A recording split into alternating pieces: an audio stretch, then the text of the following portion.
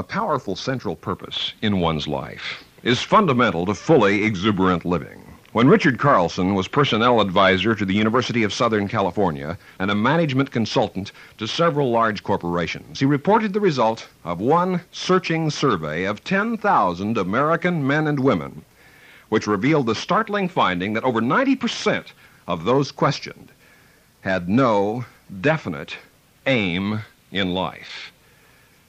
What shall it profit a man if he succeeds in making a living but fails in making a life? Wrote Henry David Thoreau. The mass of men lead lives of quiet desperation. In a New England graveyard, there's a tombstone with this epitaph on it: died at 30, buried at 60. If one does not develop an inner spiritual life, that is precisely what begins to happen. The noblest and the best within you begins to languish and to die. When they used to work mules down in the old coal mines, every Sunday the men would bring the animals up out of the shafts and let them spend a day in the sunlight, because they knew that if they didn't, the mules would go blind. Any man or woman, any young person of any age, in industry or daily life, who spends 7 days a week, month after month, year after year, in the vocational mine shafts, obsessed and compelled by the interests of business or finance or education or work alone, and without taking time for some strolling in the sunlight, for some art, some beauty, for love and friendships, for the incomparable rewards of learning philosophic wisdom, the satisfactions of spiritual values, and above all, the finding and knowing of God.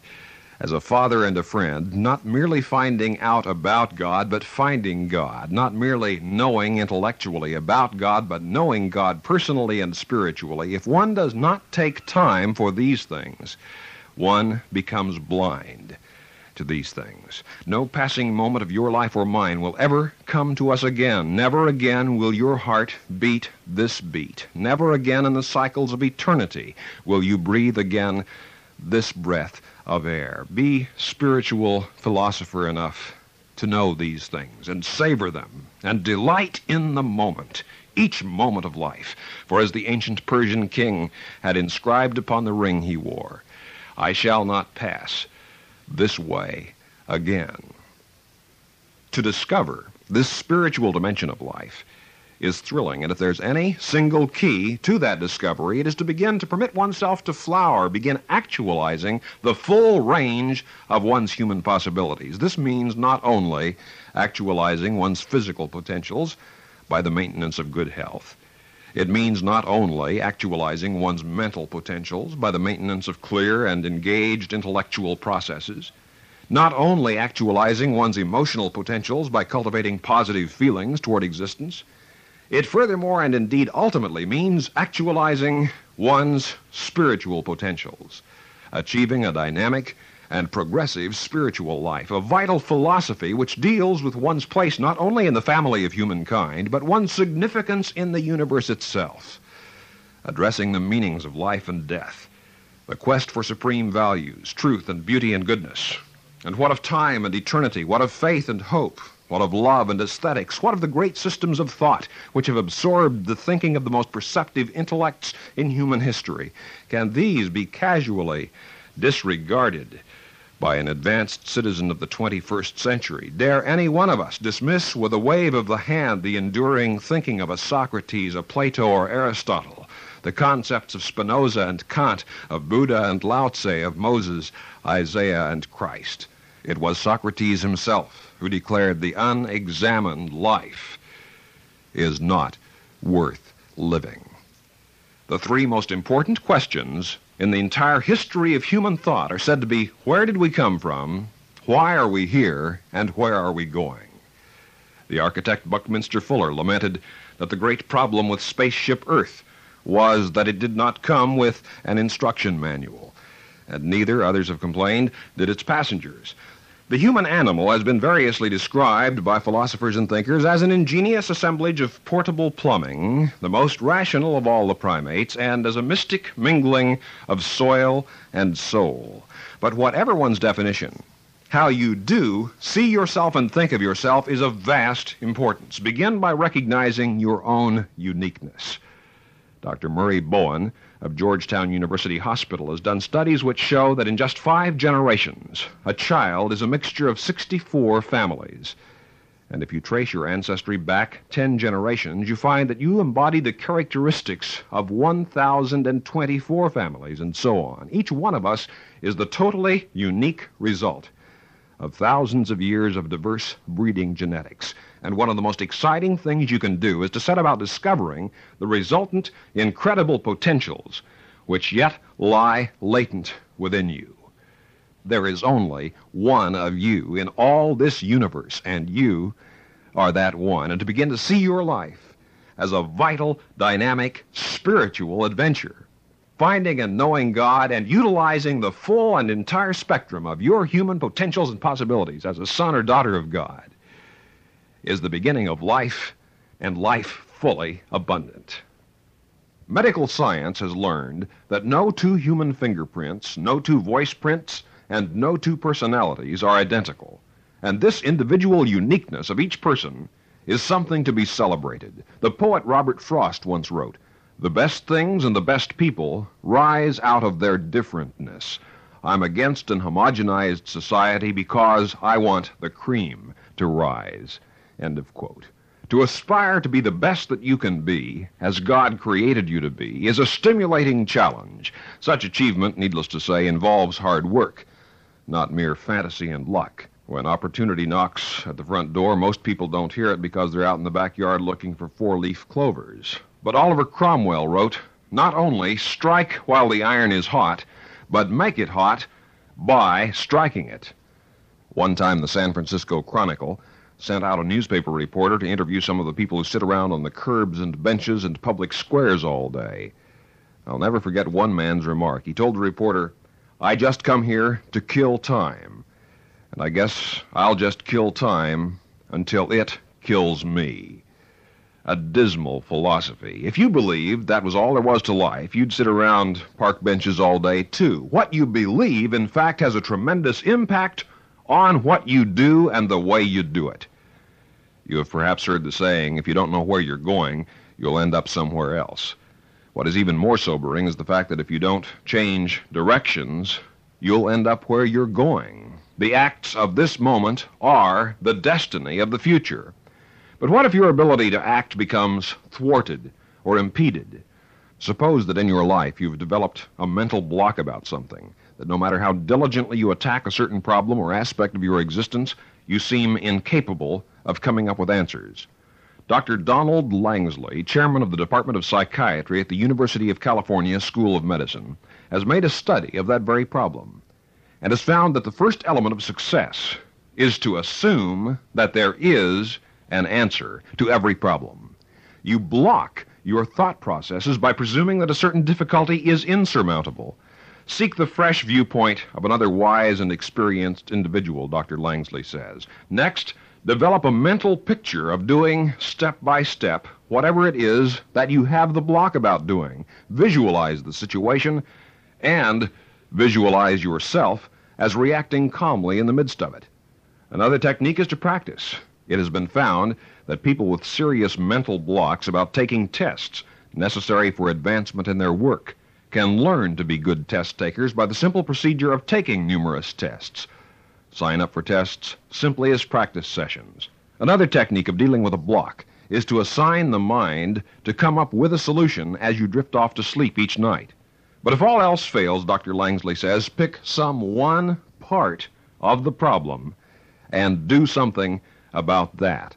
And above all, seek spiritual strength and wisdom in daily prayer to God for the meeting and mastering of problems and perplexities. Then act. Simply doing something on a project often has the effect of breaking up the total psychological logjam blocking the creative thought stream of the mind.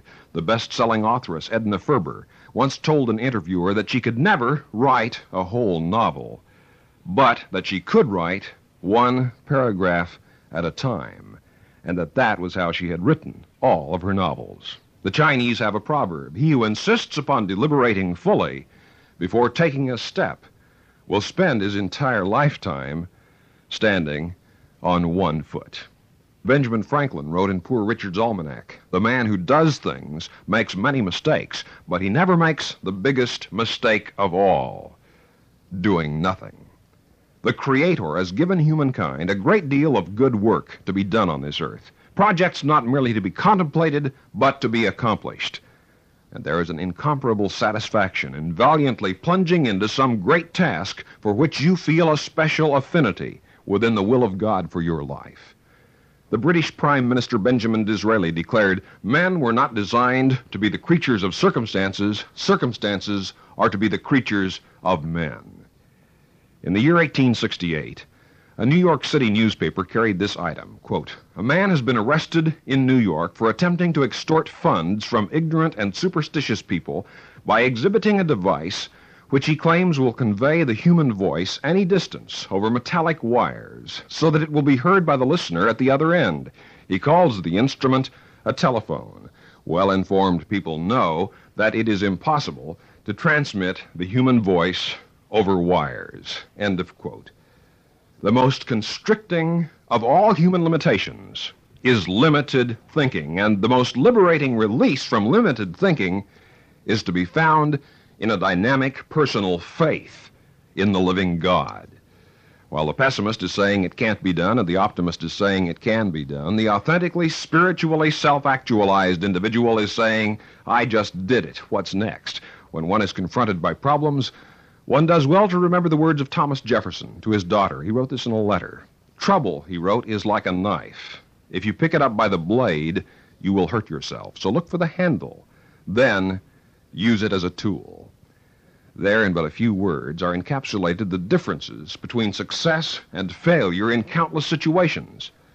Recently, when a nationally known politician handled a difficult problem with creative wisdom, an opponent grudgingly admitted he took a can of worms and turned it into a gourmet dinner.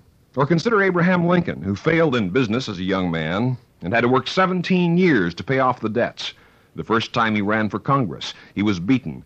When he applied for a job in the land office, he was turned down. Next, he was soundly defeated in his bid for a Senate seat. Then he lost his party's nomination for vice president, after which he again ran for the Senate and again was defeated. And yet, in the face of and in spite of these repeated failures, Abraham Lincoln did not and would not relinquish his dream, his calling, his commitment to lead his century into a new era of freedom. Great men and women are great because they possess and are possessed by great visions, great dreams, mighty purposes. The real genesis of greatness is in the inner life, the spiritual life of the man or woman stimulated and inspired by the spark of God within. When the psychologist Dr. Irene Casorla conducted an intensive study of 20 of the most successful men in Great Britain, she concluded that without exception, these men had learned positive emotional reactions to failure.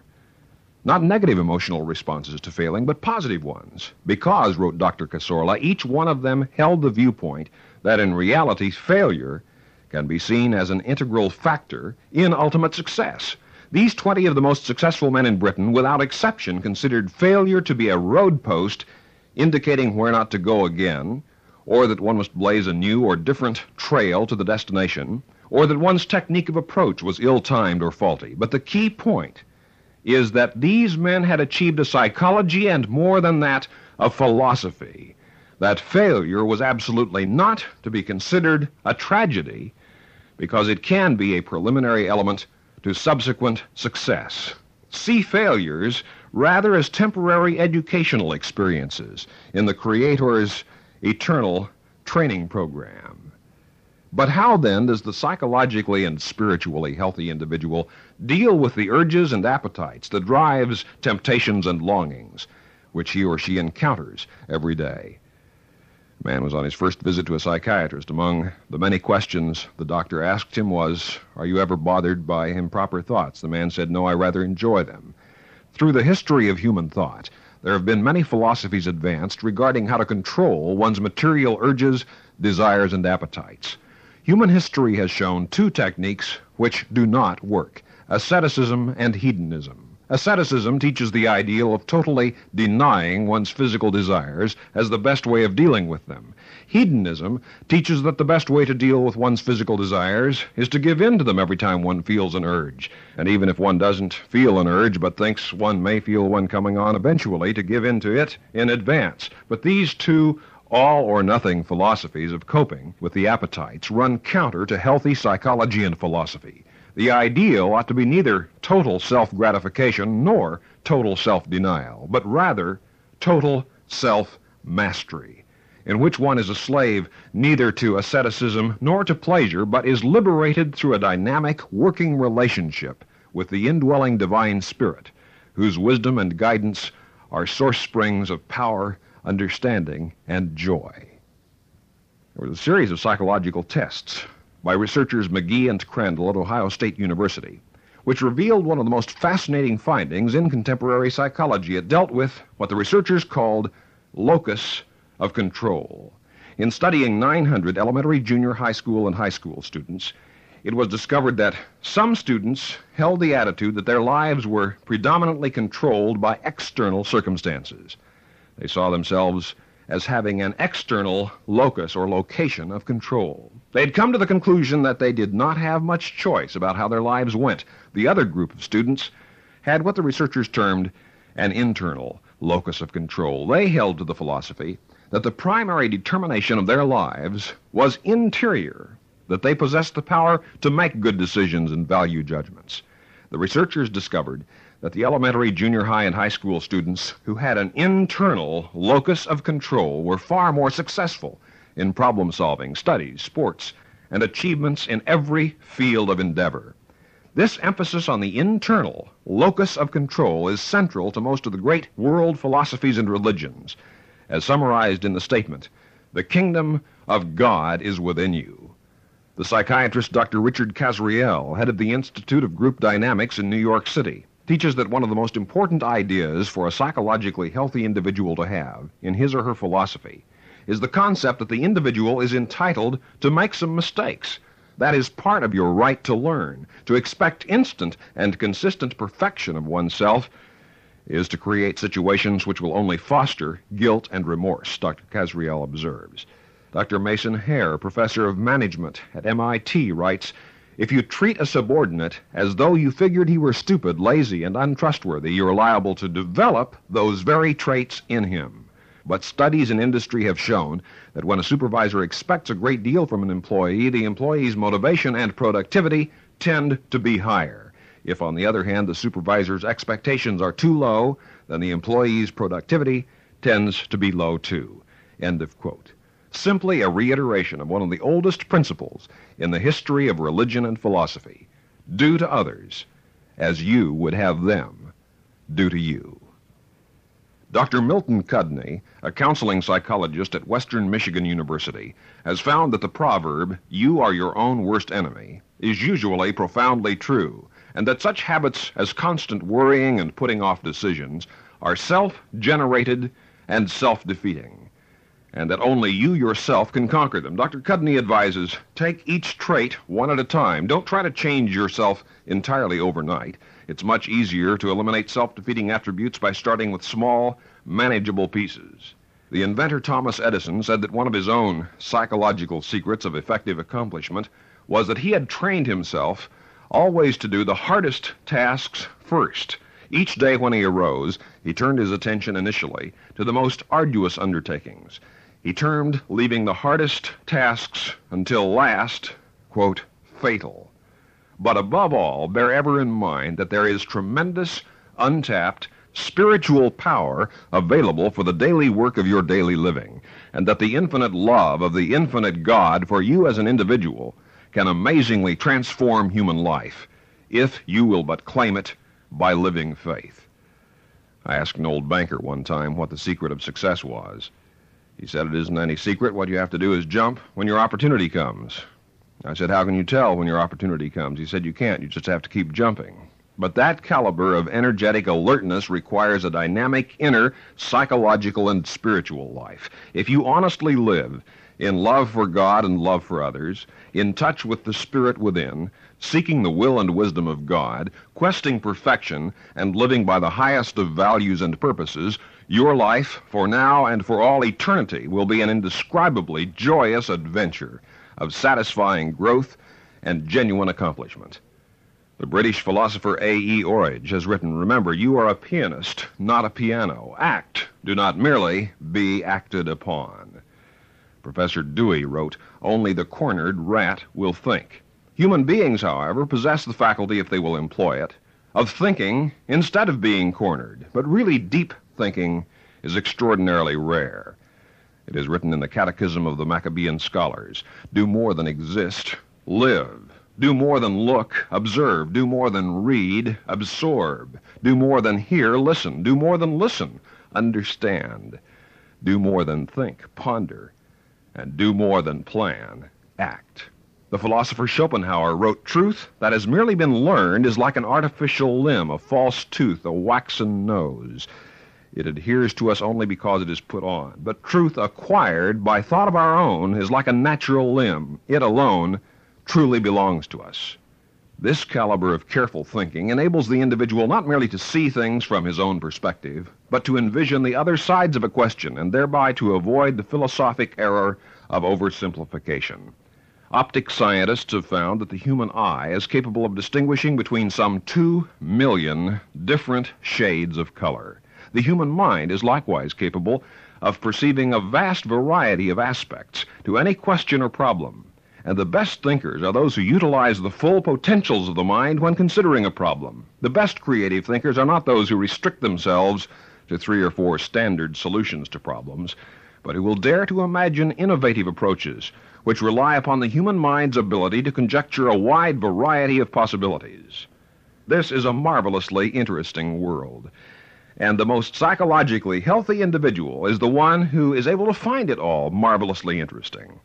For a diversity of interests is essential to balance. Dr. Lawrence S. Kuby, the psychiatrist, has described neurotic behavior as, quote, resistant to development and growth. It is rigid, inflexible, and afraid of change. Psychologically healthy behavior, by contrast, says Dr. Kuby, is flexible, growing, and eagerly learning new wisdom and understanding.